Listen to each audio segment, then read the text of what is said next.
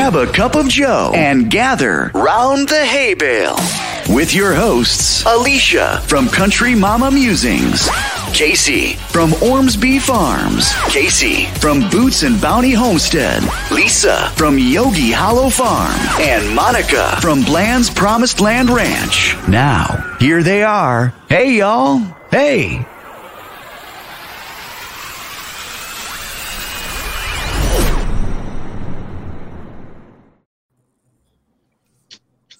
Hello.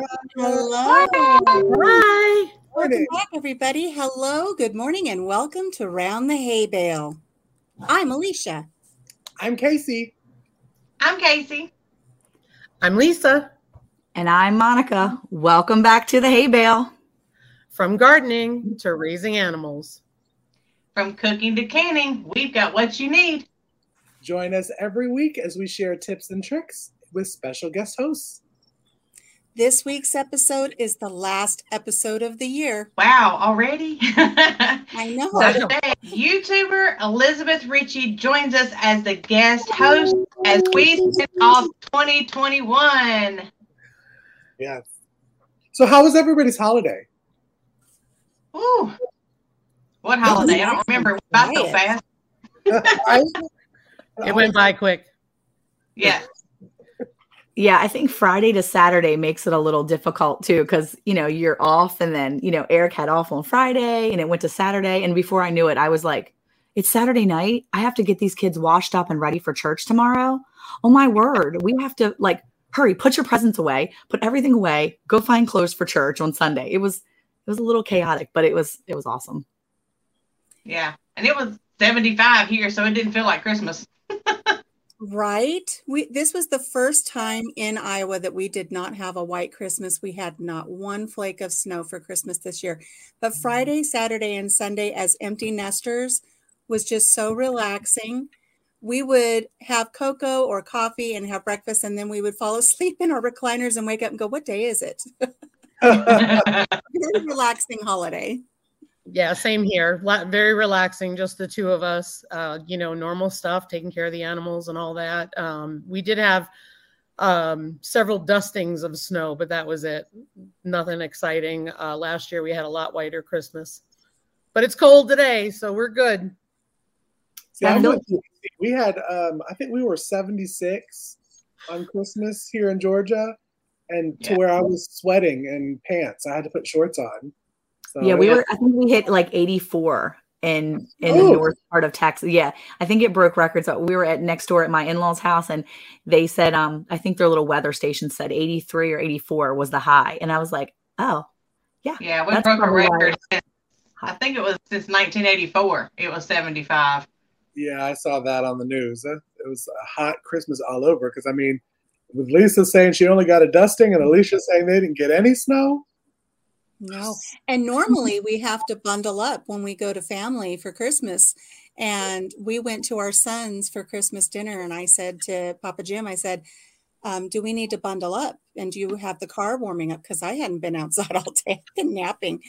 And he says, I'm just wearing what I got on. I said, okay. So we went in our jammies and our slippers. We didn't even put boots on. It was just warm. It was fine. But I woke up this morning before the sun came up. And I said to Papa Jim as he was getting ready for work, I said, do we have snow out there? And he's like, nope. It's like, gosh darn it. When are we going to get our snow? You can keep it. Oh, yeah. I love it. I'd rather the snow. I'll come I want snow. Give me some of the snow. Just a little. Well, it was funny because a couple of my kids were like, it just doesn't feel like Christmas. And I'm like, it doesn't feel like Christmas. I get that point of it to a certain point, but my younger kids don't know anything but Texas weather. So it's always up and down. My 7-year-old was in shorts the entire day. He literally woke up in his PJs, stayed in his PJs all day. We were at my mother-in-law's. It's like 7:30 and I'm looking at him. I'm like, you never changed today? I didn't. Parent of the year. He literally stayed in his little PJs, ran around outside. But I was like, hey, would you rather it be like a foot of snow, so you guys can't play without any of your outside toys or go play football with your brothers. I mean, you can take the snow or the ice or whatever the cold is, or you can take the warm weather and enjoy being outside with your siblings. So it was trying to remind them that you can enjoy what you're in, right? Lady Boots, right? Got that. Yeah. Go outside. I'm like, go outside. Yeah. But if you get the snow, you have toys that you can go out in the snow with. You know, No, we don't. tubes, sleds, snowshoes. It's awesome. We don't have none of that. Okay, so would you if it wrap was your kids' Christmas. feet. You wrap your kids' feet in bread bags and put some shoes on, and you throw them out there with a trash bag and say, "Go slide down the nearest hill." Cardboard. That's all you need. Cardboard. We're in Texas. There's no hills here in our yard or anywhere close.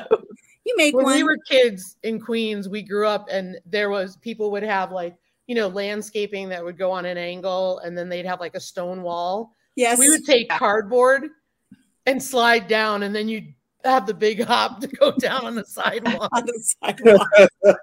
Well, I will say we did make it a let's say a country version of sledding a few years ago when we didn't have snow. We had a bunch of mud because it had just rained and rained and rained. So we took the 4-wheeler, we attached Eric's canoe.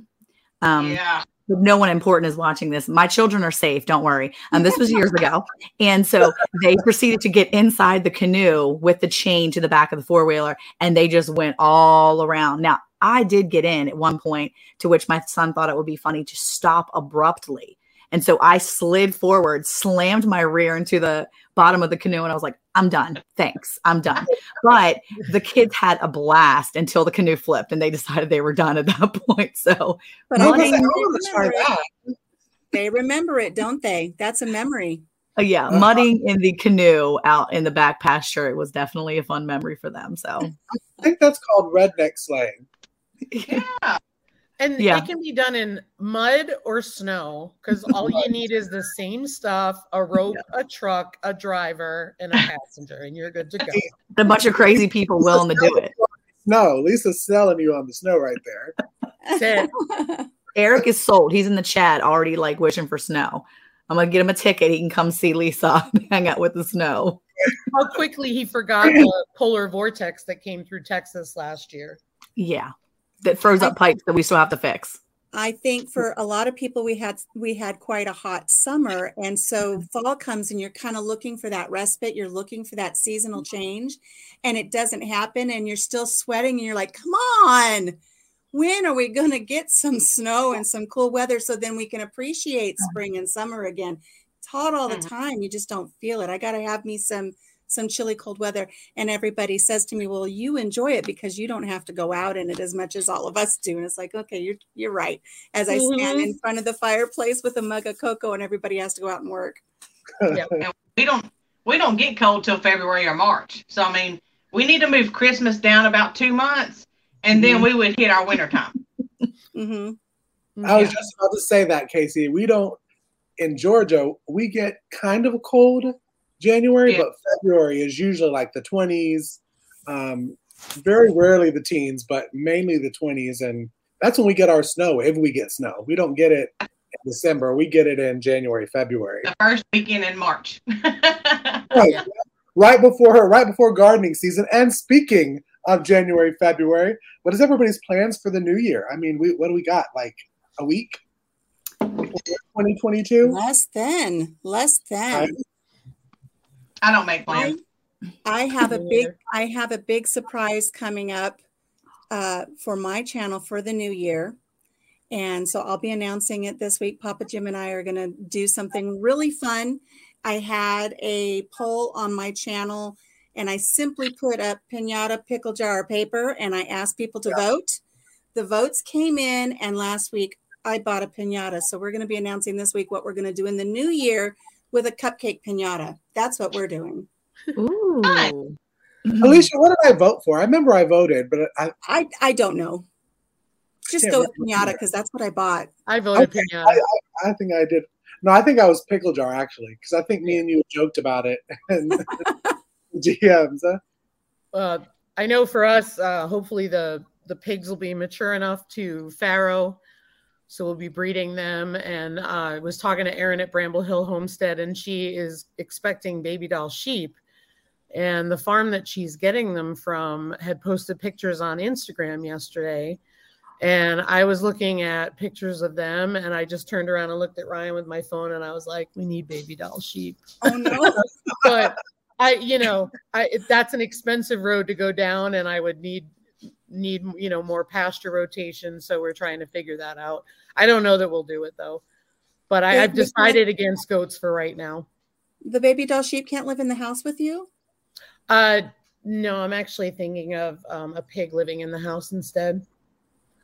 I watch Halbert Farms with their Kuni Ripley in the house, and that's what I want. I want one in the house, as long as Diesel can handle it. And I mean, he met Sherman, he did fine with him. So a pig in the house isn't too bad. We've still got Gizmo running around like he owns the place. He's doing great. Actually, I'm going to contact Jake over at Nunya, Texas this week and see if he wants to come get him, because I think he's ready to maybe go to his new home and get accustomed there, because he'll only bottle feed for another week or two. I noticed he started eating some more food. My son threw a sandwich that was like a little older. It wasn't bad. It just wasn't for him because it was like the bread was kind of stale. And he threw it on the ground last night. He was like, let's see if the pig will eat it.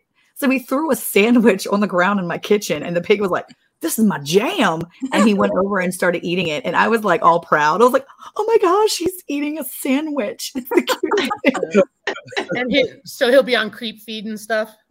Yeah, he'll probably just start with some all stock, because that's what his mom and his brothers and sisters are eating. So we're just going to go ahead and give him some all stock, because he's already on such a high, really high rich milk with the goat's milk. And so he's being bottle fed with goat's milk. And so he'll just get some regular some regular all stock, and then go for whatever, vegetable scraps and things that, they want to give him. So I think it's about time to have him go bye-bye from us and go to his new home. So. Well, kudos to you guys, because that was a really nasty wound. So I'm really glad to hear really well. Bad. Yeah, I'm really happy that he's survived, and he needs to go anyway, because it's about time to be snipping the other brothers. So he doesn't need to hear that horror. Oh, it's funny because Lisa and I we were in a private chat last night, and we were talking about her moving her piggies into the house, or maybe one or two. And so I started sending her pictures, and I sent her a picture of Papa Jim in our bed, in the blankets with pillows, and one of our pigs sleeping with him. All of our pigs, when they were little, slept in bed with us until they were old enough to move outside and join the coop kids. Oh, it's fun. So cute. Yeah, pigs are fun. There's nothing like snuggling in bed with a piggy. I'm ready for pigs. I'm ready for pigs. This year is going to be the first year we actually have animals. So I'm kind of like prepping myself to order. I got the magazine from Murray McMurray Hatchery. Yeah. Mm-hmm. So I've already started planning out what I want, and I do want pigs as well. And Mom wants goats. She has her heart set on goats. So we may be jumping full face into full animal farm. What kind of goats? What breed? Take it slow, Casey. Take it slow. Yeah. See, I'm ready for a cow. I'm like, I want a dairy cow. I know I'm gonna put it. Me too. You got to ease into that, man. You got to open up with the chickens. Gateway. That's your gateway. That's your gateway. Open up with the chickens. Get yourself accustomed to going out, watering, making sure you got some living animals. You got to keep them alive for there's like a 3 or 4 month requirement. If you keep them alive for 3 or 4 months, then I feel like you can move on to a bigger animal. Not just you. I recommend all my family to do that. Move on to the next step. You kept them alive. I actually knew a person that went out and got a ton of animals, and they went and got, the goats and the pigs and the chickens and everything. And like within a year, their first year, you look back and you think, where was I this time last year? And there's so many animals that they lost. And I'm like, a lot of things died. You probably should have started slowly. So yeah, you may want to start slow. It's easy to get caught up in the want and the desire to have all things furried and feathered. Right. And I think catching on what Monica just said right there, the first year we moved onto this farm, I brought home 59 animals just in the first year. And we had some loss, but that's keeping in mind that many of those were rescues. They'd already been neglected or abused. And this is where they came to spend their last, few months with love. But I would have slowed down. Looking back on it now, I would have slowed down and paced myself a little better. But I did love all of them. And given the chance to find any animal to bring home, it will go into the back of the car. I don't care if it's an alpaca, it's going in the back seat. One thing I will say, I was telling Alicia that I do have a video that I'm trying to think of how to put out there. I had filmed it during a really cold and the snow was coming down. And I was like, so you want a homestead in a cold climate? And a lot of people think, oh, it's hard in the cold. It's also really hard in the heat too. And people don't realize that extreme heat and extreme cold are hard on animals. And, there's certain things that you need for both climates, right? That you have to make sure your animals are healthy and they have access to what they need to survive. Right. Well, it sounds like we've got some good goals and some ideas for the new year. And so I don't know if anybody's sure everybody's taken lots of pictures in this holiday season. So I want to encourage everyone in the chat and everyone that's listening to make sure you share your holiday pictures with us on social media. We want to see you all. So go ahead and use the hashtag Round the Hay Bale, and you may see your pictures featured on next week's episode. Oh, how fun. That would be a lot of fun. Hey guys, again, a big thanks to our moderators for helping us answer questions over in the chat. We're shooting our episode live for podcast distribution. So as hosts, we're not going to be able to respond to those questions that are over in the chat. So if you have questions, please make sure you use the letter Q and reach out to the moderators. Thank you guys for all of your patience as they help and respond back to your questions. So, to start the podcast off, our first guest here is Elizabeth, and she is a wife and a mother of 7. Oh my goodness. 3 of which are grown, or at least think they are, who live on a 24-acre farm in Northeast Arkansas.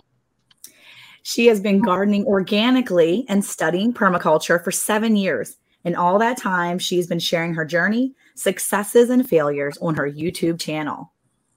Richey Husky Farm, formerly named Little Farm Big Dream, from when her journey first began with desert gardening in Phoenix, Arizona.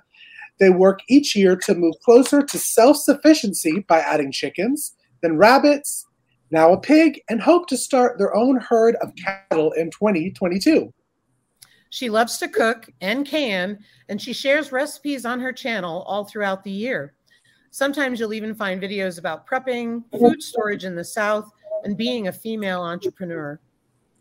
Elizabeth has even self-help inspiration videos as she works to finish a book in the self-help genre, inspired by her life-changing transformation over the last 10 years. Please welcome to the Hay Bale, Elizabeth Richey. Hey! Hi, Elizabeth. Good morning. Welcome. Good morning. Good morning. We're so glad you're here, Elizabeth. Thank you. I'm excited to be here. So, Elizabeth, we're going to bug you with a couple questions first, if that's okay with you. Yes, totally fine. Okay, I get to go first. And I have to say, I've been perusing your videos for a while, and there's one that I've come back to a couple times that I just find very intriguing, and I was hoping for a little bit of insight and follow-up on, and that is your quinoa video. I find it so amazing because quinoa is a grain that's traditionally grown down in Africa, and you don't see it in homesteads here in the States very often, at least not that I've seen. And I'd love to hear a little bit about your experience with growing quinoa in your little raised kitchen garden that you have. Well, thanks. You know, what's funny is I didn't realize that it was actually kind of unique to grow. I just love growing all different sorts of things. That's my favorite thing about gardening, is doing something different and experimenting.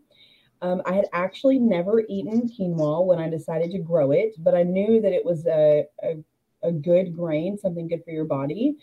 And I believe I got the seed from Baker Creek heirloom seeds, and they were cherry vanilla. So the plant was really pretty. Whenever it flowered, it was pink and white on the end, the grains were.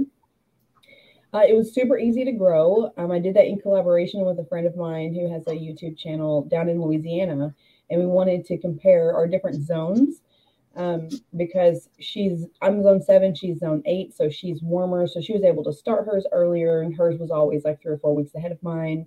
And it was really fun, but it was like a no fuss plant. We get a lot of rain here in Arkansas, other than a few weeks in the summer when we have like a minor drought, which then I would just hand water. But it did great, and it got huge. I had no idea that like one individual plant would get like 3.5 feet tall. And because I was doing square foot gardening in that raised bed, I had planted, I don't know, maybe 10 or 15 seeds in like 4 square feet. And it put out like these arms just all over and was growing like in the middle of pumpkin vines. And it actually crawled across the ground, but was like 4 feet long.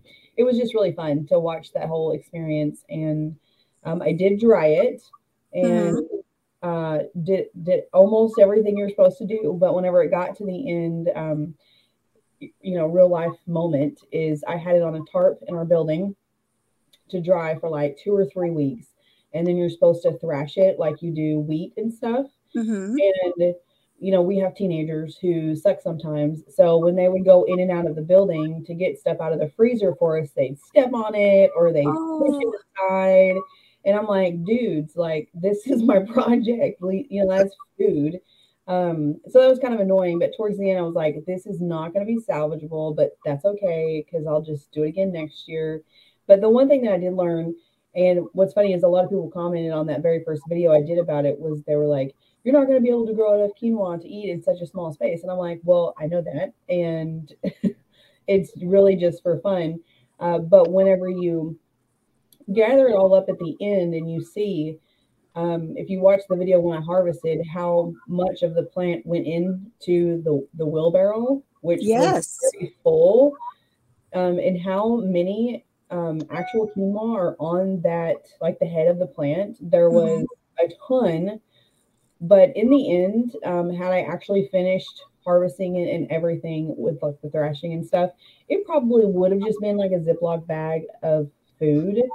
But that's one of the things that I think a lot of people don't realize when they get into homesteading and trying to be self-sufficient, especially with gardening, is that there are certain foods that honestly, makes a lot more sense to buy.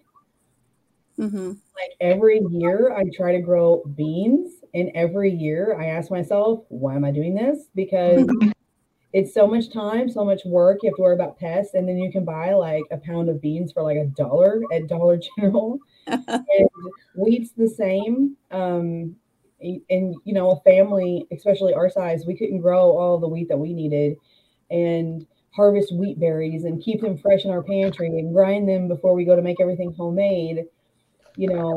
I started out homesteading thinking that was the end goal, and eventually realizing that's pretty much impossible unless we're living in an apocalypse and we have to do it to survive. And more than likely, we just won't eat those things because, I mean, it's just a totally different way of life now. And you wouldn't be doing all of everything manually unless your back was just against a wall.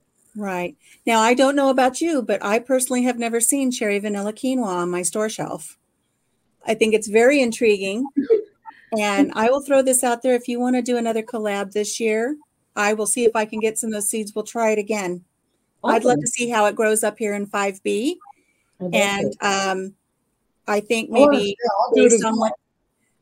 based on what you learned, we'll see if maybe we can up here, maybe I'll find a better place to dry it. And I want to learn about threshing it and see what size Ziploc-y baggie we get, whether it's going to be a quarter or a gallon.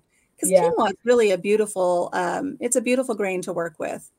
Was really like, that's one of those things, the day that I went into the building and gathered it all up and decided to put it in the compost, you have that moment of, am I going to be so upset and devastated about this because I had such high expectations, but then also like, here's my real life. I don't have time. I'm doing a million things. I'm stressed out. No, I do not have time to harvest this. And if I have my children or someone else do it for me, I can't really film it for YouTube because like they're crazy. So it's like, I'm just going to have to call this a wash and try it again later.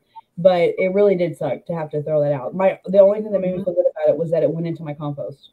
I'm wondering, could you have fed that to your chickens instead of it going to the compost? Probably. Yeah, probably. And I want to know if your compost is now going to grow quinoa. Who knows? It grows a lot. I actually pulled out like a broccoli seedling from the garden back in like May, that when it started to get pretty warm, it just decided it was not going to thrive. And I was kind of over that. So I pulled them out and put in something else. And I literally just threw it. It was like this big. And I like just threw it on the compost pile. And a few weeks later, I went over there and it was on the backside. It had rooted itself in and was growing in my compost pile. Oh, wow. Right. Wow. So, well, Elizabeth, I have a question for you, because we were talking about you growing and doing your journey throughout the YouTube, and I see you post daily, right? You post every single day YouTube videos. You're one of the crazy YouTubers that posts every single day, yeah? Now, do you prefer gardening in the Phoenix, Arizona area or in your Arkansas area that you are now? Which one do you prefer? At Arkansas, 100%. And there's a few reasons for that. What's funny is I grew up with gardening in my family. My mom and my grandmother especially did landscape flowers and stuff. And so it was always like, pull weeds and we'll pay you like a quarter kind of thing. So I hated gardening as a kid. And my mom still makes fun of me now because she's like, I guess I was maybe 28 or 29 when I first got into gardening myself, because I found a channel on YouTube about permaculture. And this woman was gardening in the high desert, and I was living in Arizona at the time. And I found that completely intriguing, that it was supposedly so difficult to grow food in the desert. And I thought, well, I'll try that. So it started there for me. And so I started in a really harsh environment. But because all of my I'm from Arkansas, all of my family lives here. I always knew that I was going to move back here whenever I got older. If I didn't, when my kids were younger, I would to retire, because this is my home. I knew they got a ton of rain here, and my biggest obstacle in Arizona was not the heat, it was the lack of water. And you can only irrigate so much. Probably the first 2 years of my YouTube channel was trying to set up a permaculture food forest in where I was, which was like Texas, completely flat. We had insane winds all the time, and no wind breaks. So wind did a lot of damage. We did a lot of deep mulch, back to Eden gardening, and waffle beds, which was really fun. That's an old Native American method of digging down and creating like a square that's like 2 or 3 inches below the ground. That way, when you water, it just pulls and holds the water for the plants. That was really fun. Yeah, definitely a ton easier here. The first year I moved back here and started gardening, every time it would rain, I would just look out the window and be so stoked that I was saving myself an hour of watering my plants. But then also on the flip side, that taught me a valuable lesson, which was watering my plants was one of my favorite parts of gardening, because it's a time whenever you're just in silence with your garden, listening to nature and watching the bees and the butterflies. And I would always talk to my plants and like give them pep talks, because I believe in sharing that positive energy because they're living things. Yes. And so whenever I quit having to hand water my garden, I was like, all I'm ever doing in my garden is chores and working, and it's all a lot of hard work. So then you have to stop and make yourself be mindful to spend those peaceful times in the garden as well, which was a huge struggle for me this last year, because I grew so much that if I spent 15 minutes sitting in the garden in silence, I felt like I was wasting time because I had so much I had to get done. So that's something I'm going to try and work on next year. Mm-hmm. We were talking earlier before the show about, starting up with animals and stuff like that. And you talked about coming to the realization of the fact that you can't grow everything unless you're in this apocalyptic situation, right? Then you do it. What other realizations have you come across? Because I think, and the reason why I say this is because a lot of people sort of like the Christmas puppy phenomena, right? They think it's easy. They think they can do this. And then we have those situations where people can't handle it. So I think when it comes to homesteading, it's really important to have what are some of the other realizations that for you that were hard? Man, I think that's just how life is.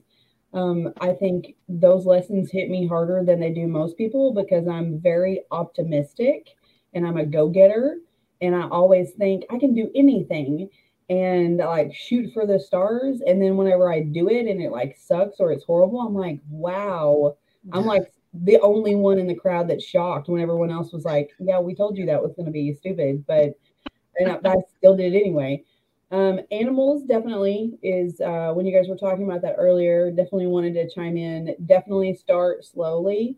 And as you mentioned with extreme weather, because we had that crazy freak snowstorm last year here in Arkansas. And I remember thinking and telling my children and telling my husband and anyone who would listen that you can't be pumped about having farm animals until you have had to go out there every morning in 2 feet of snow and breaking frozen ice and dealing with making sure that they're warm and making sure that they're not too hot in the summertime. Yes. Those extreme days, that's when you really get pushed personally to, deal with that. And then obviously dealing with loss on the farm, definitely. Mm-hmm. But one lesson I learned, which is kind of funny, it has to do with something that I'll tell you guys in a little bit, is that I always wanted cows. From the very first moment that I started homesteading, I saw all of those cute cows with hats and bows and all just sweet, sweet cows all over, Pinterest and Instagram. And I was like, I'm going to have me a pet cow. She's going to have a bell and she's going to come when I call her name and it's going to be glorious, right? Well, fast forward a few years. One thing I like to do when I want something is I talk to anybody that I possibly can to gather more information. I want to learn, and research. So I had been researching like raising cattle for a long time. I met my now husband who had raised cows pretty much his whole life. And his dad had, and he had 5 or 6 across the field from where we live that were his dad's. And he didn't really do anything to take care of them, but I saw them all of the time. And I really wanted a cow. And this was when we were just engaged and not living together. And he had a friend who, they had a calf that the mom had abandoned and it needed to be bottle fed. And he was like, okay, well, we can go get this calf for you. If you want to try this. And I said, yeah, let's do it. So we got this giant metal animal cage and I was so pumped. And it was like this time of year, the end of December, except it was really cold. It was really muddy and nasty. And we go to this people's field where they've got like 75 cows. And in order to get the poor little calf, which I had no idea how any of this would work, they chased it around on 4-wheelers to get it. And I just thought, wow, that's like not very friendly. I guess I just expected you could just walk up to it or something. I don't know. But anyway, it was all more aggressive than I thought, which made me sad. And then they got it into the cage. We get home, we get to the field, and there's like a little barn and one of those contained areas where you can open the gate, back the truck up to it to get it off in there. And that was the first time I realized how heavy a 4-day-old calf was, because my then fiance, we decided we would move that huge crate off of the back of the truck into the 4 feet deep of mud and cow poop so that we could just let him out. And in the process, I realized how heavy he was, and it was horrible. And I slipped, and he kicked my fiance through the other side of the thing. We finally get him out into the area. However, he was small enough that he got through like a hole in the chute and went out into the field, which was kind of okay-ish. There were 6 or 7 other cows out there, but it was like dark 30 and freaking cold. And he needed to be bottle fed. He didn't know us. So my husband wanted to keep him in a building so we could bottle feed him and all that jazz.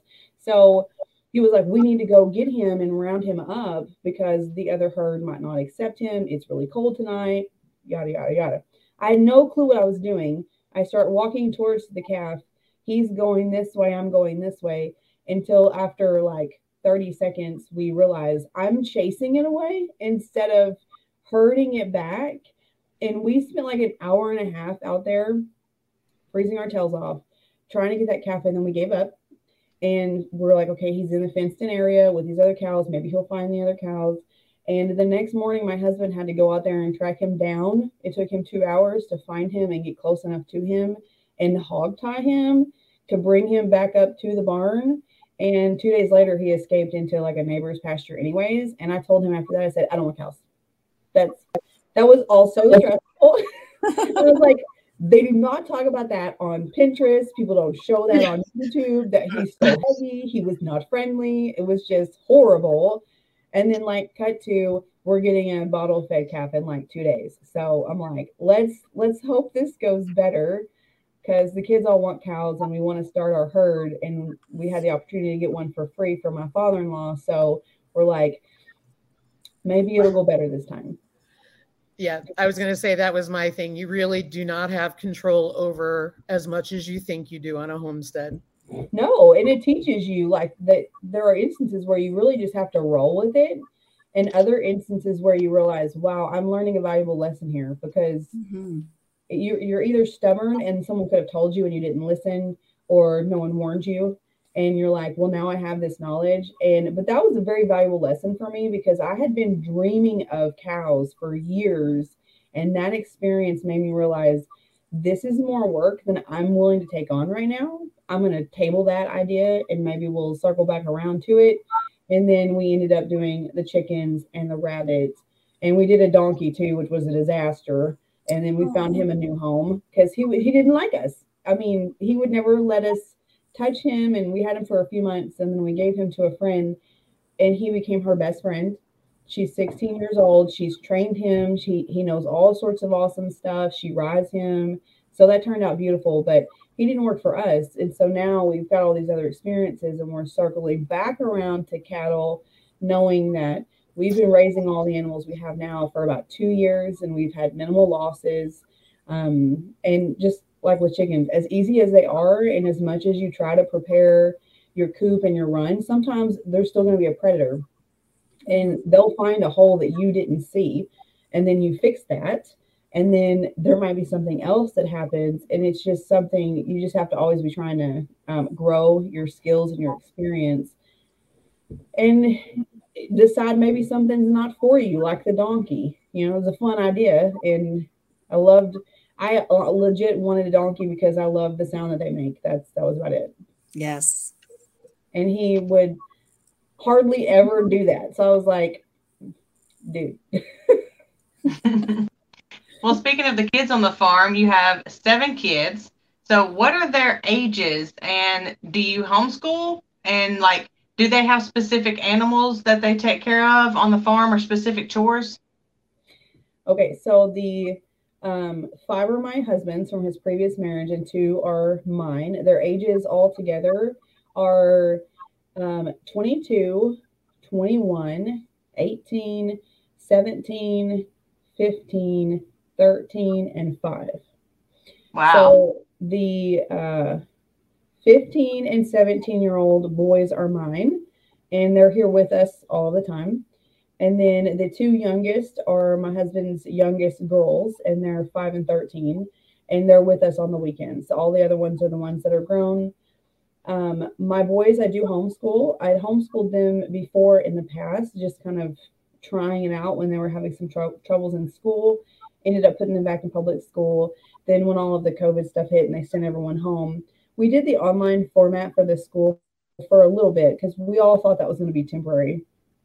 And when they went back in that first fall, and it was not temporary, and the program was not improved, and it was really lackluster, and just, it was horrible. I told my boys, I'm like, you're old enough, you should be doing independent studies anyways. I can definitely offer you something better than what the school is. So I pulled them out of school. They've been homeschooling since then. They both do Penn Foster High School online, because my 18-year-old stepson did that for a year before COVID. And he finished, and he did well with it. And he had struggled some in school, so I knew it might work for my youngest, who struggles some. My oldest he just turned 17 a couple months ago, and he just graduated from Penn Foster. So he was able to complete the program 98% on his own in like less than a year. And he honestly was not trying hard. And now he is really smart, but he was just kind of half in it. and he did excellent. And now my youngest has not struggled. And I'm actually have given him long breaks from school because the work is so easy for him that I don't want him graduating when he's 16. He won't be 16 until next March. And I'm like, he won't, I don't know what he'll do with his life if he's done with school at 16.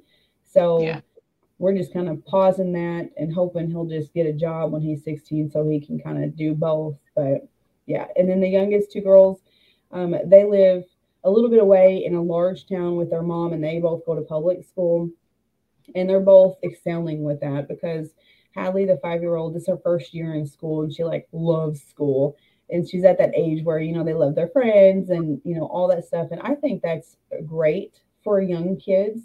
If you're not the kind of stay-at-home mom who can do playtime, touch and feel, go outside, arts and crafts and all that, because that's really important for that age. So they're doing really, really good with that. But I am a huge fan of homeschooling. It depends on the time you have to put into it, what your kid needs, and how they work. Like my boys are complete opposites. And I was really fortunate that Penn Foster works for both of them, because a lot of times you'll see with multiple children, you have to teach them differently. Right. Awesome. Okay, so my question is about your cattle. So did you say that you're getting a bottle calf in a couple days? Yes. Yes. Okay, so have you done any more legwork on the bottle calf end of that? Because, you know, we were gifted a bottle calf last year, actually the day after Christmas. It had only had 1 day with its mama who had mastitis, so she couldn't feed the baby, and he was weak. Babies that haven't been fed that colostrum usually are a lot weaker. So have you done more research, or how have you prepared for the bottle baby? Because I know what that's like. And also, you know, when you have calves and when you have your own herd, it doesn't always have to be so extreme like you experience. Because, you know, we have gentle cows because we've raised them to be gentle. The motto around here is, if you're a crazy cow, you're gone. He or she, if they're crazy, they're out. So what have you done to prepare for a bottle calf this time around? Well, you know, what's funny is not much, actually, because I didn't know what was happening until like the day before, because my husband just came home like 2 days ago and said, hey, my dad has a bottle calf that we're going to get.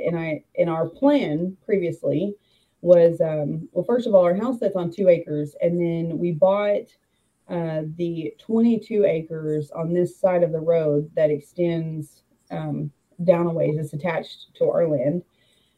We've just bought that this year. So that was another reason why we hadn't decided to just fully start a herd, because we know we need to do all new fencing. There's some fencing that exists, but property lines are wrong and fencing is very old. And so we want to start strong and get our infrastructure in, because I'm not about chasing animals around, because that happened with a donkey twice and took up like 8 hours of my life.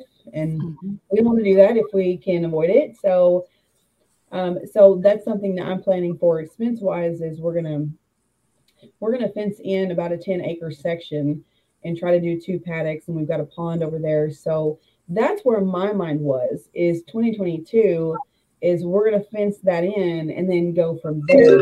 My husband comes home and says, we're getting a bottle calf in a couple of days. I'm like, where is it going? Like, how are we going to do that? And he said, we'll just put it in that back part of the chicken run. We have a large run for our chickens, but it's split in half, because the back half at different times has been used for different animals, or before we integrated flocks and different things like that. And we recently added 6 new chickens to our flock, so we have moved them over. So the back half was empty. And it's probably like a 15 by 15-ish size, which is pretty small. But the donkey also lived in there for like a week or 2 before we got him fully set up. So my husband wants to put him in there, and that's where we'll keep him and feed him and get things situated. And then honestly, you guys, there's not a plan. I'm guessing we're going to fence in like, I don't know, an acre. I don't know what my husband's thinking. I mean, we have all the supplies for electrical fencing. We did barbed wire and electric fencing with the donkey, and that kept him in. The only reason he got out the 2 other times was because I guess there was like some slack in it somewhere, and something spooked him, and he ended up getting through that slack. So obviously that's something that we learned from. And once we retrofitted that, we didn't have that issue again. And we also did that kind of in a rush and didn't put in a gate. So we realized the importance of having a gate in an electrical fence situation. So, but yeah, I'm guessing that the cow is going to go on the 2 acres behind our chicken coop, because that's where our pond is, that's where our pig is, and just kind of keep everything together. But yeah, I'm pretty stoked about it, and I'll probably be doing lots of videos about it because I'm going to try really hard to get them to be sweet. And I'm with you. If they're not kind, they just need to go. That's what we do with our rabbits. Our females, we only keep the sweet ones. The rest of them. With our bottle calf, we did a series too. He was inside our house because he was only a day old, and it was cold this time last year. Yeah. It was actually cold in Texas. And so he lived in a large dog crate inside our house. Now he was Longhorn, so he only started out at about 30 pounds. I think he was 28 pounds to be exact when we first got him. So he's a year old now, and he's still a peanut compared to everybody else. So every baby is unique, and hopefully he will take a bottle for you, he or she, and it'll be wonderful. So, but it's always good to have those things prepared. So one of the things we didn't do was have those items prepared for having a bottle calf. You know, we didn't have all the stuff in our pantry or things like that. So that's one of the things that I always prepare now, is to always have some goat's milk on hand and the bottle necessities. And that's kind of in my emergency kit for any of the animals here, because goat's milk is so universal. So, yeah. So now that's something that my husband has had. He's done 5 bottle calves with his 5 children in years past. I mean, he grew up with cows. Yeah. And so that's one thing too, that as I began learning more about cows, I would talk to him a lot, because the amount of knowledge that he has just shocked me. Those were the sort of corny things we talked about when we were dating, was like, can you stitch up a cow? And he's like, yeah, like I could, put a uterus back in and stitch it up. And I'm like, that is so attractive. Like that is so useful and handy in life, because that's how we ended up with that first calf, was the mom had it, and then her uterus fell out, and they were trying to, she was ill. They had called my husband to come and fix it, because we live in such a small town that vets don't come out here for emergencies.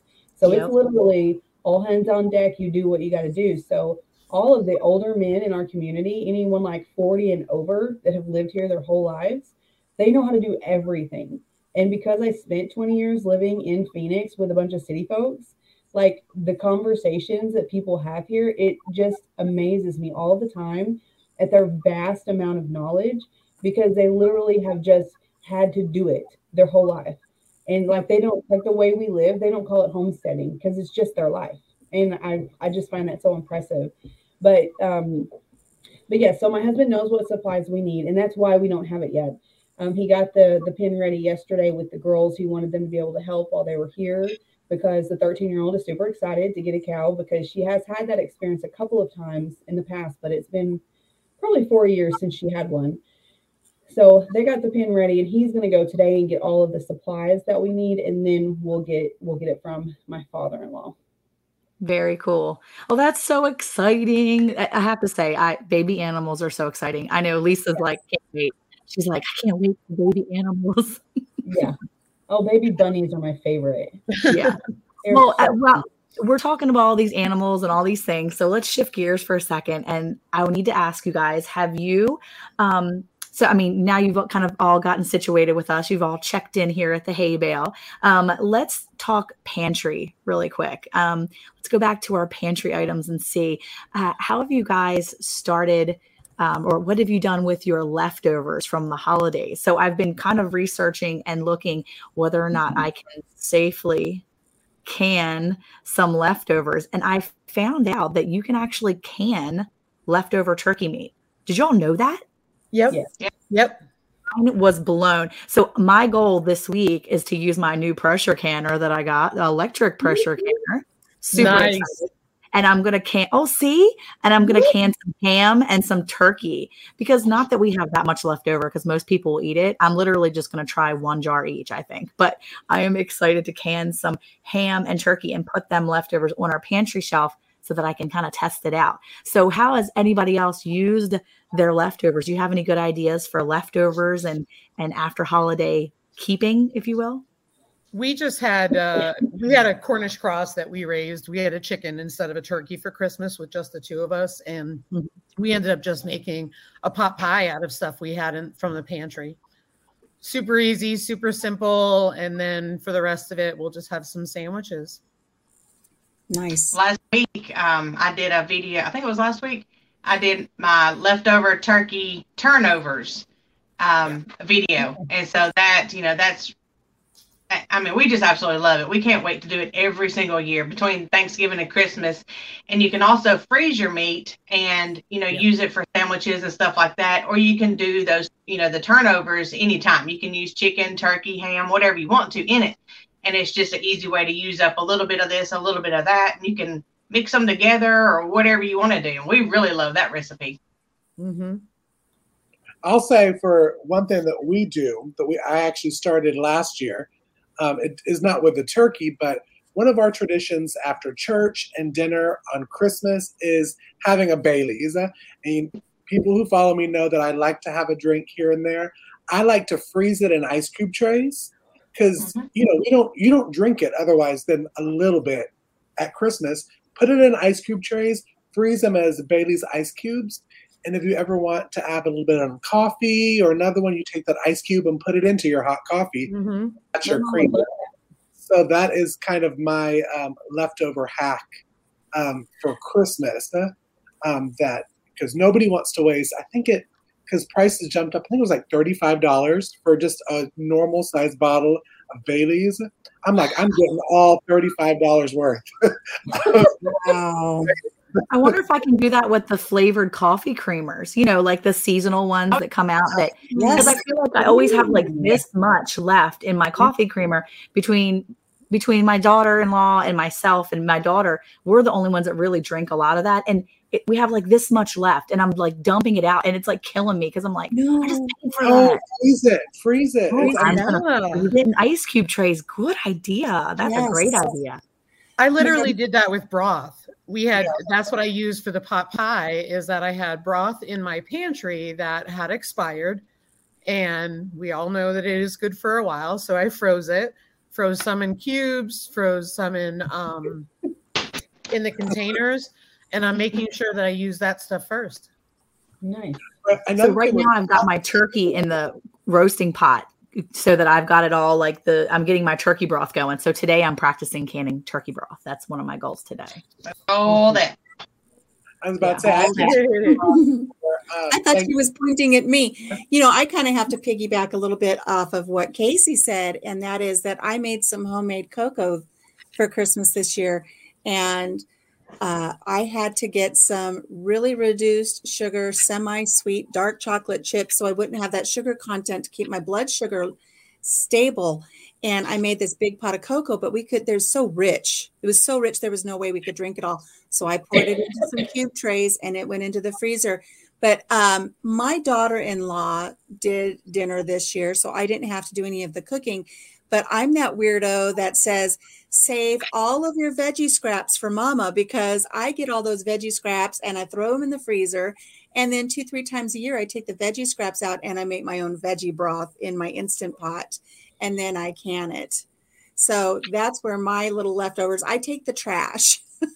I take everybody's trash and I make something out of it. So it's, the onion peels and papers, the garlic papers, celery, all the stuff that she would put together for her stuffing. I take all of that and I make veggie broth out of it. So that's what I do. Yeah, and if you have little bits of, ham or turkey or whatever left over, you freeze that and you can make broth later with all the vegetables and stuff too. Or like Monica, you were talking about canning it. You could actually can ham and stuff with white beans, or baked beans. Go ahead and make you some shelf stable beans and stuff, like all I've got back here. put your meats and stuff in there instead of, either throwing it out or, if it's just so much or so little that you don't want to freeze it or don't really have anything to do with it, just, throw it in with some beans and go ahead and can them up and get them on the shelf. So they'll be, a homesteader's fast food, grab and go kind of thing. Right. And, the great thing that Monica mentions is she got that new electric pressure canner, and I got one as well. I got the Nesco. And what is so nice is the quart wide mouths, it holds 4 of them. So it's perfect for smaller quantities. You don't have to get that big pressure canner out. You just plug in your little pressure canner. And if you have leftover, like you said, some meat and some veggies, make a hearty soup out of it, pop it into that electric canner, and you've got, 3 or 4 quarts of soup to put in your pantry that you can, dive into later. And Dale did a little test out on that same exact pressure canner, and she made me feel so much better. I was like watching Ann Dale, and I'm like, if Ann can can water, I can can something. I know it. I felt so confident. And Casey does the same thing down there. Casey, he's helped me kind of get through some fear of pressure canning. I've watched him do it. And I'm like, I can do that. Yeah. Maybe not. I don't know. I'm a little leery still of pressure canning because I don't always do it right. I always have a lot of like extra in the bottom, and I'm still learning that part. So I'm getting myself together. And I will say, Alicia, you did a video on a French toast with a twist yesterday. I think you put it out. So my thought is can we use leftover cranberry salad? Like, sometimes you make a cranberry salad, not necessarily with the Jell-O portion, but sometimes the cranberry salad itself. I wonder if you can use that and stuff that in your French toast as a, and when I was making that video, I almost, and I didn't, I wish I would have, I almost said, you can go look up my recipe for the Christmas jam, and Christmas jam has the cranberries and strawberries and orange juice. So if you want to use your cranberry salad to make those stuffed French toast deliciousness, they look good. Take your cranberry salad, maybe mix it in with some raspberry preserves or strawberry preserves, give it a little bit of sweet to it. Oh, I bet you that'll be delicious. And a filler for homemade Pop-Tarts. That's a good idea too. Mm-hmm. Are any of you guys in the Facebook group, the Rebel Canning Facebook group? Yes. Rebel Canner here. I've been in it a while, and I added my mom to it, and now like every other day she like tags me and stuff, and she's like, Elizabeth, can you believe you can do this? And I'm like, yes, Mom, I saw it. Well, I'm still trying to find I've been asking for the recipe on there for the slut sauce. I've not heard of that. What is that? I will send it to you, Casey. I will send you a screenshot. I've made it, and it's amazing. It's like caramel sauce, but they call it slut sauce, and I just love it because how many of you surprised? How many of you surprised that I don't know what that is? I know. How many of you are surprised that I do know what that is? Yes. That is the shocker of the. And have eaten it and love it. Did you say that it's a caramel sauce? It is, yes. That is so funny because someone should do a video making that and putting it on my grandma's recipe for better than sex cake. Okay. I need to find that recipe, and we'll send it to Alicia and have Alicia make it over there. Hashtag up there. Hashtag slut sauce. Put it on a tea. So speaking of prepping and stocking, when does everyone start their garden process? Oh. Well, I think it all depends on your zone, right? I mean, like I start right now, but I don't put anything in there yet. And with a greenhouse this year, my mind is like exploding with all the potential. So I'm going to sit back on this one and let you all tell me when I should start. So I'll watch you all, and then I'll go from there. I know for us, I mean, I'm not the gardener in the house, Ryan is. And I know for us, we usually start, the traditional 6 to 8 weeks before frost. This year, we've decided we'll probably be starting in a couple months growing indoors because we had good success with our full spectrum grow lights and the heating pads underneath the seedlings. So even like our early girl varieties, we didn't get tomatoes until August. Mm-hmm. And we still had a lot of green. So what we've decided is we're going to try and start the tomatoes off early.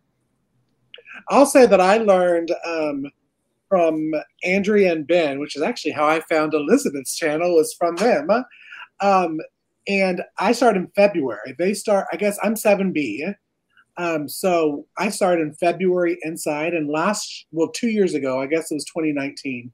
No, it was 2020. Was the first year I actually, from seed to plant to harvest.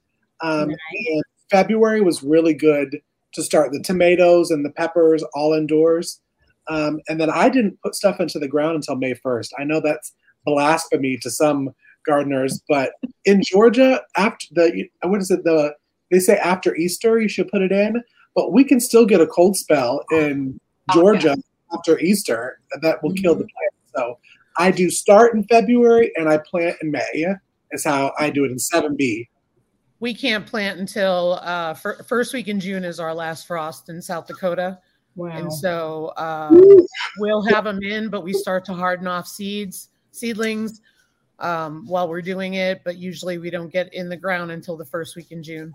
Exactly. Wow. The only thing I've done for planning so far for this next year coming up is I have looked at my raised garden beds where I grew cucumbers this last year, and I've already determined that there will be no more cucumbers this next year. If I see another cucumber, I'm going to fall over and faint. So no more cucumbers. And you know what I had in my garden last year that I loved so much is the zinnias. And I'm really considering, after my last bout of gardening flu, I am considering just taking all of those seeds for the zinnias and just broadcasting them everywhere and just have an English garden this year. And then use some of my other garden beds for tomatoes and peppers. And that might be it, unless Elizabeth and I go into some kind of quinoa deal. I'm down for the quinoa too. So make sure you hit Mama up over here because I'm ready to try some quinoa as well. Okay. Lady Boots, okay, the Casey's, we're in. The Casey's, we're in it. I totally do it, but I don't think it would grow because the root vegetables are all that do well here, seems to be. I bet you it would do well in your greenhouse. Yeah, it depends because we're going to start a lot of stuff in there and there's not a lot of room. That's true. So we'll see, but we got a really short growing season. We haven't been able to get cucumbers. So we'll see how it goes, but we're over 5,300 feet, so it tends to be cold even in August. I'm looking to start a really good paste tomato again this year and the cherry tomatoes. Last year was my first year growing the little sugar bush. Loved the cherry tomatoes. I loved preparing them after I'd bring them in, roasting them with the olive oil and throwing them in the fridge. I'm still eating out of that jar. So next year I will be bumping up the cherry tomatoes, getting a really good paste tomato. Really looking forward to growing some really good Kentucky blue green beans and zinnias everywhere. Yeah. So for you guys talking about timing of everything, last year I think I really finally found my groove with timing of everything because for people who've watched my YouTube channel for since it's been around or whatever, I've moved a lot. And that's one thing that people say they found interesting is it seemed like almost every year I was gardening in a new space, which brought a lot of challenges. It also made things kind of fun. But this year, 2021, was the first time I gardened in the same dirt 2 years in a row. And that brought a lot of comfort to it. But also I had a chance to test the soil and amend the soil and everything just flourished. Like it was so amazing. And I realized why things suffered so much in 2020. But I start obsessing over gardening January 1st because it's a new year. I'm looking at all my dates. I'm sitting down. I got a binder. I was hyper nerd organized this year. I think I did a few videos on it. I have different binders with like flappy things in them. I handmade calendars to put out my timelines of succession planting and when to start inside in the greenhouse, whatever. And I started most things in early February. My husband told me I was crazy. Babied everything along in a tiny greenhouse because we didn't get our greenhouse until April. And our seedlings were such a great size. But like you guys, they say that you can plant here. I'm in zone 7 as well. They say you can plant like early May-ish or whatever. But in our area in particular, we almost always have a last frost the first week of May. And so every year I deal with the same thing and it drives me crazy that I feel like in March or April, when the weather gets kind of pretty and the daffodils bloom, I'm like, it's garden time. I want to be outside. I want to garden. And my husband's like, you're crazy. It's still cold at night. Everything will die. And it's just like, I feel like the weather is playing with us because I spent 20 years in the desert. And by March, we were swimming in our pools. So March to September was swim season. So my mind still thinks that March, it's pretty time, go outside, be outside. But it's not. The weather still sucks here in March. And so I have to hold myself back. So like by June, like you guys said, when you don't have a tomato yet, I'm like, what's happening? It's June. Where are my tomatoes? So I'm going to start some earlier this year because I think it was like the end of June or early July when we had our first tomato, and I started them in February. And also my first year fertilizing them weekly. I had never done that religiously before, and I did that with all of my seedlings. They were all healthy and they looked great. And I amended my garden, but still they just take so long to get going. Mm-hmm. Well, I started last month kind of getting my head wrapped around what I'm going to be doing for the spring, because I'm right across the creek from you. Actually, I'm on the other side of Memphis. And so I pretty much garden year round. I've got all my roots and greens and everything outside right now. And my fall, like brassicas, they're still outside. And those, of course, my little broccoli heads, they're, I don't know, 2 inches or so big. And so those will continue to grow as the days start getting a little bit longer now. But I made plans. This shelving unit right here is new. I got a new shelving unit. And that is because over on this wall, I've got 2 more shelving units. So it kind of wraps around the room here. And I've got to start my grow lights over there because I garden by the holidays. And I say that because, I can pretty much garden year round if I time it just right.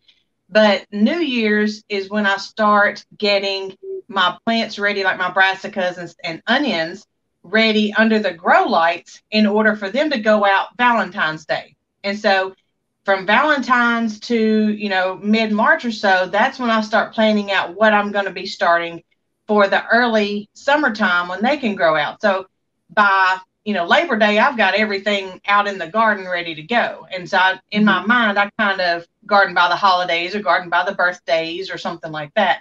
So I actually started preparing last month to get ready for my spring stuff that's going to be going out in February. So I'll be getting all that stuff started under grow lights here in the next week or so. The fact that you're gardening now made me want to bring up something, because I was just talking to my mom about this the other day. We have our greenhouse we put in this year, and it's, I think, like 15 by 40 or something. I've wanted one of those like for years, finally made it happen. I feel like it's the most beautiful structural thing in my happy place. But I have done no gardening the last 3 to 4 weeks. And I had all these plans of everything to do in the greenhouse, different experiments and containers in ground. My greenhouse is a hot mess. I went out there one time, like 2 weeks ago, was going to clean everything up. And I just sat there and thought, it's too cold today. This is not fun and overwhelming, and just wasn't in the mood for it. But I've spent the last 2 months really of my life growing one of my businesses, and it has consumed my life. I sit here in this chair in my office all the time.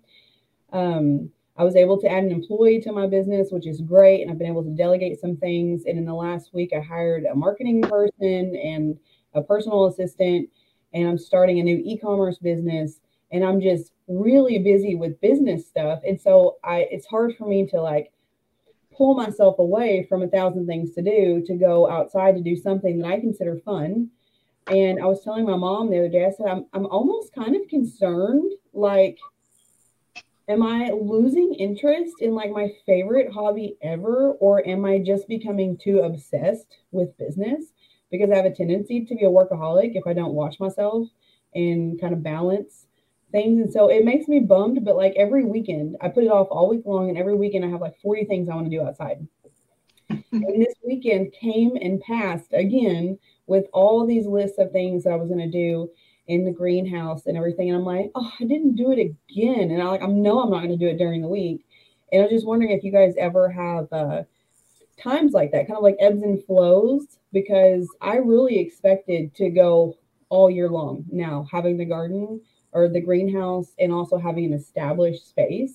And here I am doing nothing but keeping these house plants alive behind me and feeling kind of like a loser because of it. Oh goodness, don't say that. I'll tell you one thing that I do, because I tend to obsess and get lost in things. And I think the main thing that you said was balance. You really do need to find that balance, and don't force yourself to do the things in the greenhouse just because you know they need to be done, because you will lose that joy. But one thing that I love to do, and this may sound childish, but I love to do it, is I have a little app on my iPad, and it's that, like a carnival wheel, a little spinny wheel of choice.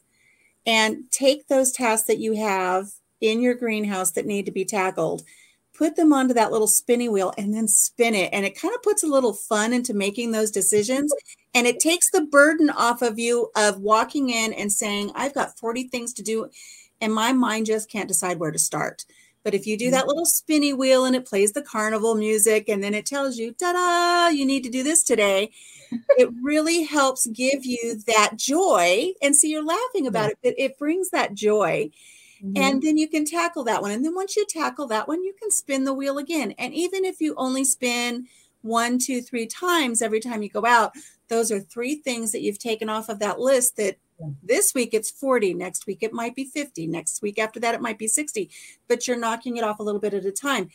And you'll have days where you go out and you won't even need the wheel, because that joy will be there and that balance will be there, and you'll just pick up and do what you need to do. But on those days that I struggle, I get that spinny wheel out and I hit it, and it tells me, okay, this is a dreaded thing I didn't want to do, but I do it and I feel better when I get it done. Yeah. So that's just my little tip. I'm all about the lists. I'm all about the lists and the deadlines. So if I write it down and I say I've got to do at least 1 thing on this list today, or 2 things on this list, I can pick whatever I want. The other thing that I'll do is, if I put a deadline on it, I can meet it. That for me is something that I would prefer to do, because then I get to pick what I want. It's like a kid, I get my choice of what I'm going to do, and then I get down to it. And I'm like, when I want to procrastinate the most, I say, well, you know what? You did all the stuff you wanted to do before. Now it's time to be an adult. Suck it up and do it. And that's what I need. I need tough love sometimes. Like right now, I have to clean out barns today, and I really don't want to because it's cold. My bad. Waited too long again. So I will get out there today and do it, because we're expecting negative temperatures in the next few days. So the animals need it. So it's time for Lisa to suck it up and get it done. Lisa's the adult. I'm the child. I have a spinny wheel. I say I'm the child too, because Elizabeth, I'm right with you, because I just started a new full-time job. I bought the farm and YouTube. I text with Lisa all the time, like, girl, I am losing my happiness for YouTube and homesteading, because it's like you get off of work and then you have so many hours. And see, I don't have kids yet, so I respect y'all that have the kids that you're like, work, and then you actually have to, feed children so they don't starve, and feed animals so they don't starve, and feed yourself. But I actually started doing what Alicia up there said with the spinny wheel for our new homestead. And I have my brother and his girlfriend and my mom. We're all adults, but we're like little children when we do the spinny wheel to pick. Oh, I'm so glad to hear that, Casey. Isn't that fun? I've never heard of that. What is it called?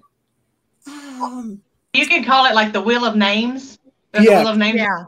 If you look up your apps, it's Decision Maker, I think is the app that I have. And then you have different wheels you can choose from, and you build it. You add your own things. You can put on there how many times that selection repeats itself. You can change the music. And some of you saw I had that series with my granddaughter. It's a grand day at the farm. We had that spinny wheel, and she got to hit the spinny wheel and spin to see what we were going to do. Was it going to be sorting through all the cucumbers, or making grandpa some soup, or planting flowers?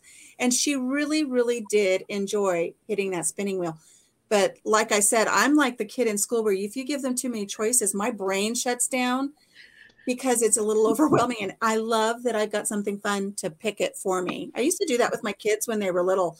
We used to write down all the things we had to do and put it in a hat, and then they would draw or roll dice or something. And we didn't have to make the decisions. It made it for us, and it just put that little element of fun in it.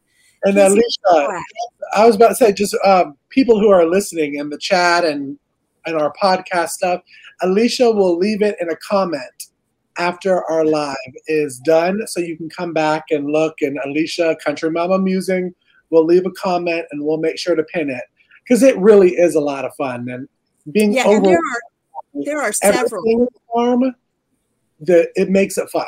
The spinny thing is fun. Now, I've only had like money attached to it, like Wheel of Fortune. Like, okay, you get to prune and win $500. I do it every day. But it's funny that you say that, Casey, because my cupcake challenge is like a Wheel of Fortune, and it does have money on it. So you're going to have to watch that. But, I think that's important, Elizabeth, I think that'll be a fun way to put that joy back in and help you find your balance, because you do sound like you're really, really busy. And I also want to go back to something Casey said. We have to feed our kids. That's what I heard. I read it in a book. That explains a lot. Elizabeth, I think the biggest thing is realizing there are days you're not going to get stuff done, and that's okay. And that's the balance part. So the bottom line is, if one day you don't get stuff done, you don't pull out the spinny wheel, you don't look at your list, whatever it is, that's okay. Absolutely. Yeah. I think that something I've actually worked on a lot with my own personal development over the last few years is giving myself grace and reminding myself to give myself that grace, because, and that's one thing that was mentioned in the intro, is like my life has changed so much over the last 10 years. Because in 2010, I had a weight loss surgery and I lost 130 pounds, but it took me 7 years to lose that. And throughout the process, I was in therapy. I was reading every self-help book you could find. I wanted to fix everything I didn't like about myself. And it took a lot of time. It was a lot of hard work. And it kind of brought out the perfectionist in me, and also made me realize why I could not be a perfectionist, because it's impossible. But I still have those tendencies within myself to shoot for the stars and always overachieve and do all the things. And because it's fun, I enjoy it, and I hate being bored. So I like doing 1,000 things. And just about once every 2 weeks, I hit a wall where I'm like, what am I doing with 40,000 things to do? Like, why am I doing this to myself? And I just have to have a rest day and literally lay on the couch and watch Netflix and ignore my phone and ignore my clients and just like say, I'm out, I'm taking a me day. And the next day I'm like back at it going like 100%. But the days leading up to whenever I crash, I'm like, what's wrong with me? And I just keep trying to push myself because I enjoy that so much. But I'm adapting to learning better to listen to myself and to give myself grace. And I have a wonderful partner in my husband. He is also a busybody and a workaholic. And so we really thrive and vibe off of each other. But when he can tell when I've had too much, and he will stop me, and he will be the biggest cheerleader ever and be like, you're already amazing. You already do X, Y, and Z and whatever. Just stop and take a break. And like, he will make me. And so that's probably one of the biggest blessings in my life, honestly, because he sees that and he balances me out, except when he's not here during the day and I'm like kind of having moments or whatever. That kind of reminds me of the graphic that some of you have probably seen go around where an individual will write on their hand, I am enough. And I liked hearing that you're starting to be self-aware of that. Mm-hmm. And, to dovetail a little bit off of what Casey said, I think all of us this time of year have kind of felt that overwhelming, I can't do it all. And the homesteading and the YouTubing and everything else, it's kind of weighing heavy on us right now. And we need to take those mental health days to just, Lisa just had a time where I think 1 or 2 days, she's like, I'm not on this platform right now. Mm-hmm. I'm going to take time for myself and my husband and not do what I normally do. And I think that was a wonderful thing for her to share with us. And I think it's something that all of us are doing and need to do. And I think it's a wonderful thing. Yeah. Yeah. Well, guys, that's a lot of great information. Gardening and pantry and self-help. So I'll be looking forward to seeing what you've got coming out too, Elizabeth, here pretty soon. So in the chat, there is a link if any of you guys want to come up and tell us your plans for whether it's going to be part of the homestead or the garden or around the home for 2022. Go ahead and click that link because we want to hear from you, and come on up and join us. Don't be shy. Okay, did you guys see yet, by the way, that we have 100 subscribers here at Round the Hay Bale? That's I wonderful. just thought this morning. I was so excited that we hit 100. 100 subscribers, 100. So thank you, everyone who is. Yeah. Yay. Our family. Thank you, everybody. That is wonderful. But yeah, mods, if y'all will drop that link, come on up. And if you have questions for Elizabeth, come on up. I'm sure she would love to answer your questions too. So come on, call us. Come on. I'm waiting to see this pop up on my screen. And while we're waiting for that, if any of y'all check out the podcast or you check out this podcast afterwards, please make sure you rate us. Make sure you add some comments to it and say how much you're enjoying it, and maybe even what you want to see on future podcasts. Yeah, I'm so excited. We're live on all three now. Apple Podcasts, Google Podcasts, Spotify. Go. And if you click, there's a QR code always up in the, what is it, right or left? It's up this way somewhere. Scan that. It will take you to where you can download all of our podcasts. It will tell you more about Elizabeth. If you want to learn more about Elizabeth, make sure you're thumbsing up. Since none of y'all want to talk to us today, I guess I'll keep babbling on about our QR code, which is amazing. Everybody's being a little shy. That's what happens when you scan the QR code. That's okay. Again, we should just start talking about our sponsor. It'd be a good time to start on the thing and for you to start talking about our sponsors and our QR code. We'll see if we can get people to come up next week once they aren't quite so shy. So if you're enjoying topics here on Round the Hay Bale, be sure to scan that QR code on the screen to download previous episodes and much more. So, talking about the sponsor, if you want to learn more about our sponsor for Round the Hay Bale, it is American Crafted Catalog. Ain't that a beautiful picture? I just love seeing that. This makes me feel old. Yeah, it is so pretty. And so it began with one simple question. Is there a place where we can all buy goods online from small farms and or homesteads? The innocent question came from Brandy from Farm and Animals, and by the end of the day, the homesteading community was at work. The American Crafted Catalog believe that working together as a community gives us a louder voice in the marketplace, and they are delighted to bring you the first edition of this amazing catalog.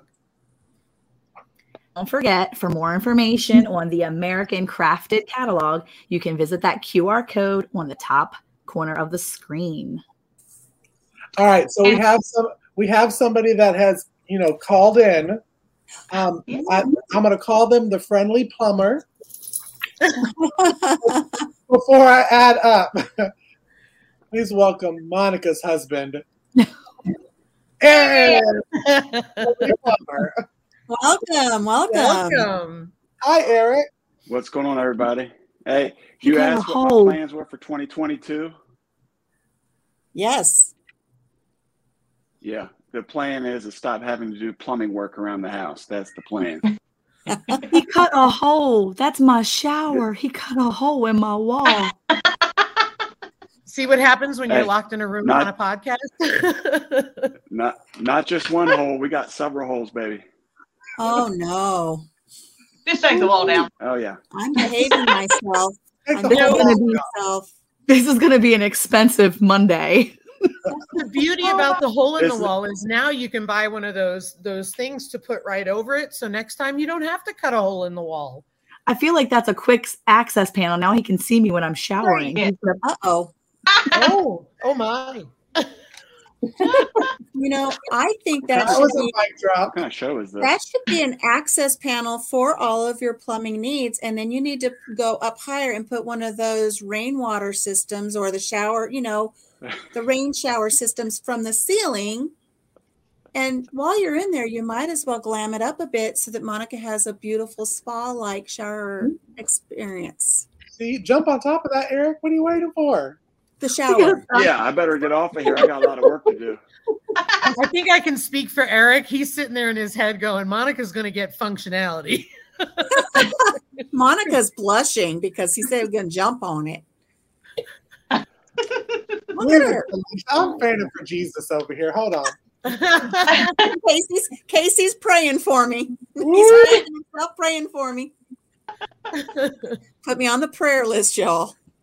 Well, Eric, thank you for jumping up and showing us the Monica's now. Wanted to let you know. Yeah, I just want to let you guys know. Great show, great guests. Hey guys, one of the few times I watch from home since my day off. I figured things to do them. Have a great day. Thanks for coming up, Eric. Peace out, Girl Scout. Okay, so now we have a contest, y'all. And I'm excited because I'm going to drop the link in the chat. So hold on. I'm going to do it now because the mods actually don't have this link. Okay, so dropping it. This is what we are going to vote on. Ooh, a vote? We get to vote? Yeah. Wow. Now, this next part is up to you in the chat. We are doing a most interesting appetizer contest. Oh, my.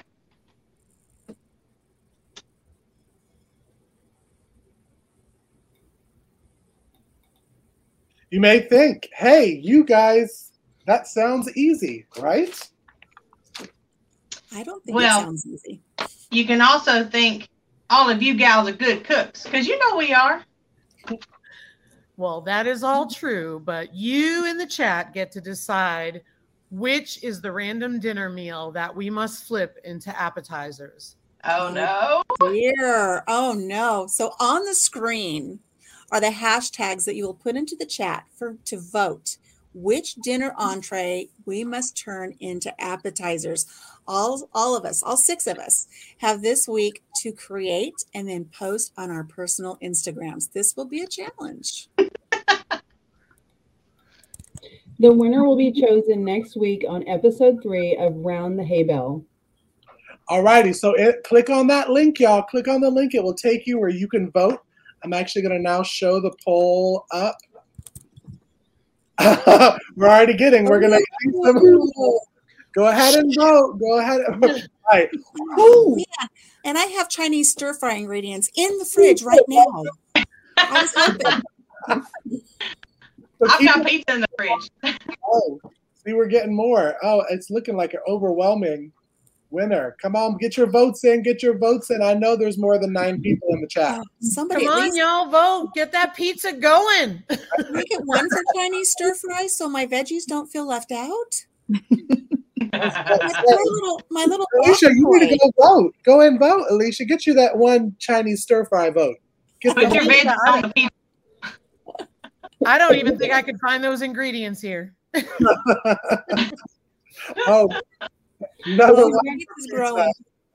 There's 13 people in the chat.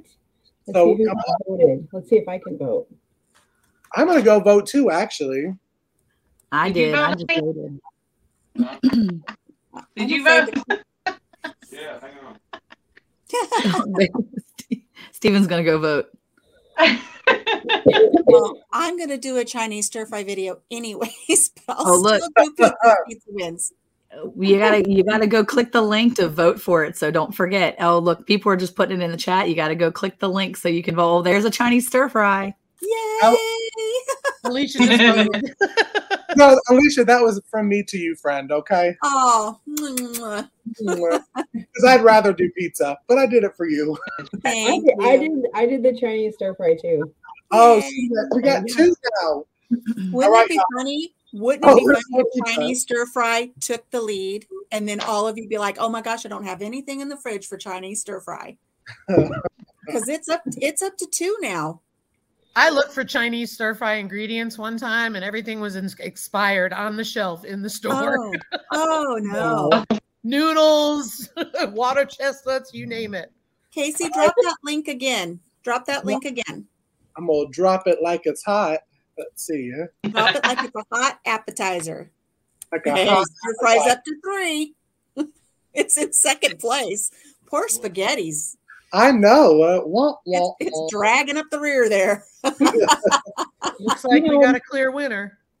I think this would be really fun to make an appetizer. Just get on Pinterest and find mini things. And I didn't know we were going to be doing this, but I'm pretty stoked. This will be fun. The funny thing is, I kept it a secret from everybody until you did. Nice. Oh, look at that Chinese stir fry. We're up to 4. I know. That's funny because I'm doing a video this week with some pizza stuff. Not really like a pizza turning into an appetizer, but I've got something coming out that has some pizza ingredients in it. So that'll be cool. All right, how the game? All right, I'm going to pause and stop. We've got all in. The winner is Chinese stir fry. Pizza. It's pizza. As much as I do Chinese stir fry, but basically, all right. Hey, Bale Gang, this is what we got all through till next episode. We can create a pizza appetizer, post it on our personal Instagrams. Now, y'all in the chat, y'all listening, if you have not followed us on Instagram, all of our Instagram links are always linked in our QR code and down below. And most of you follow us on YouTube, we have links to it. So make sure you're following us.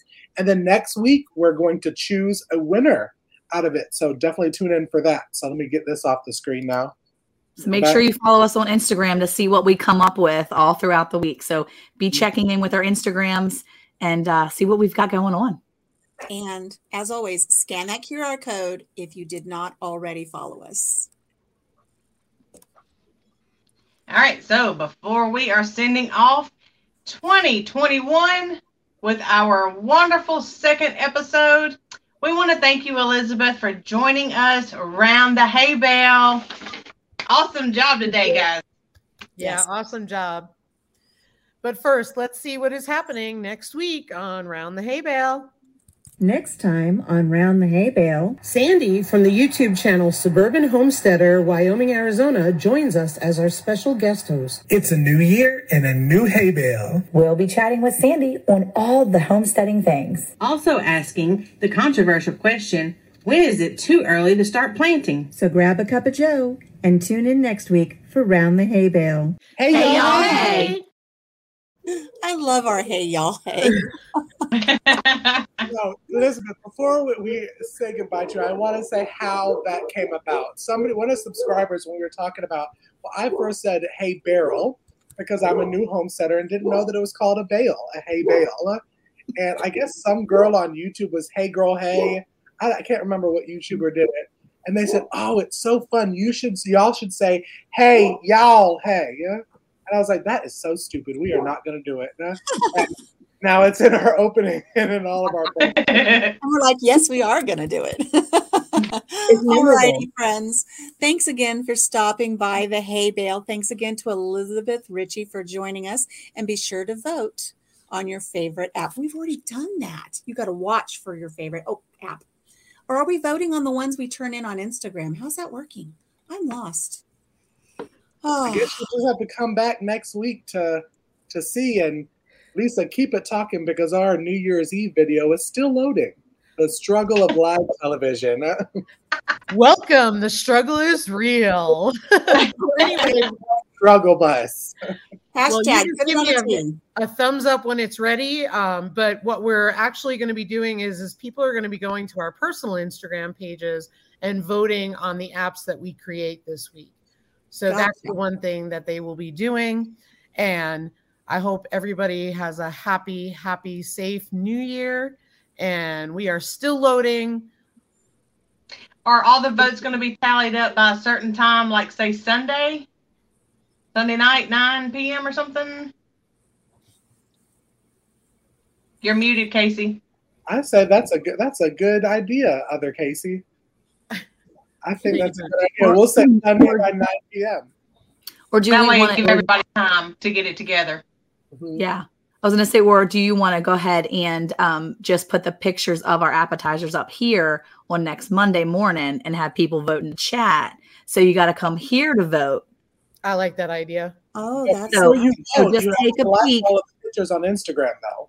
So take a peek at our pictures through Instagram through the week. We don't know when we're going to post because, you know, some people are busy Monday, Tuesday, Wednesday, but they're not busy Thursday maybe. So what, you know, then you can pull the pictures up. We'll have all the pictures up here and you can vote next Monday here around the hay bale. That would Just be number fun. one.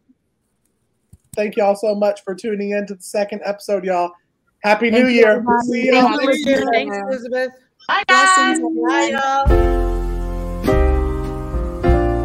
Please visit our Around the Hay Bale YouTube channel to see full New Year's Eve video.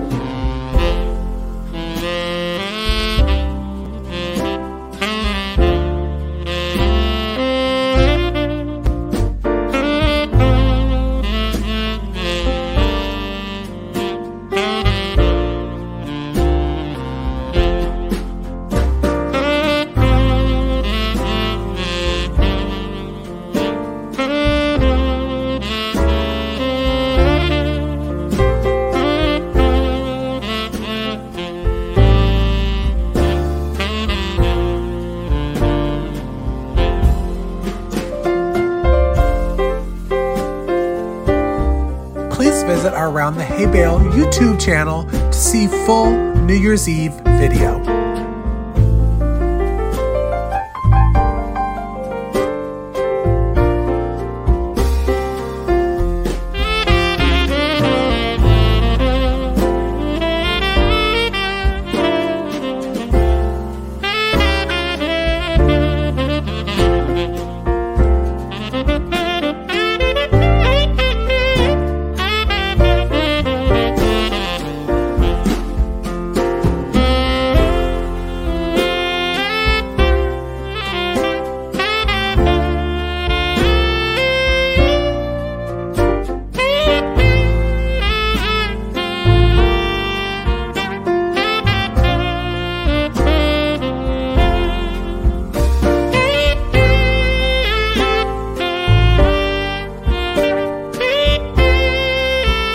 Visit our Around the Hay Bale YouTube channel to see full New Year's Eve video.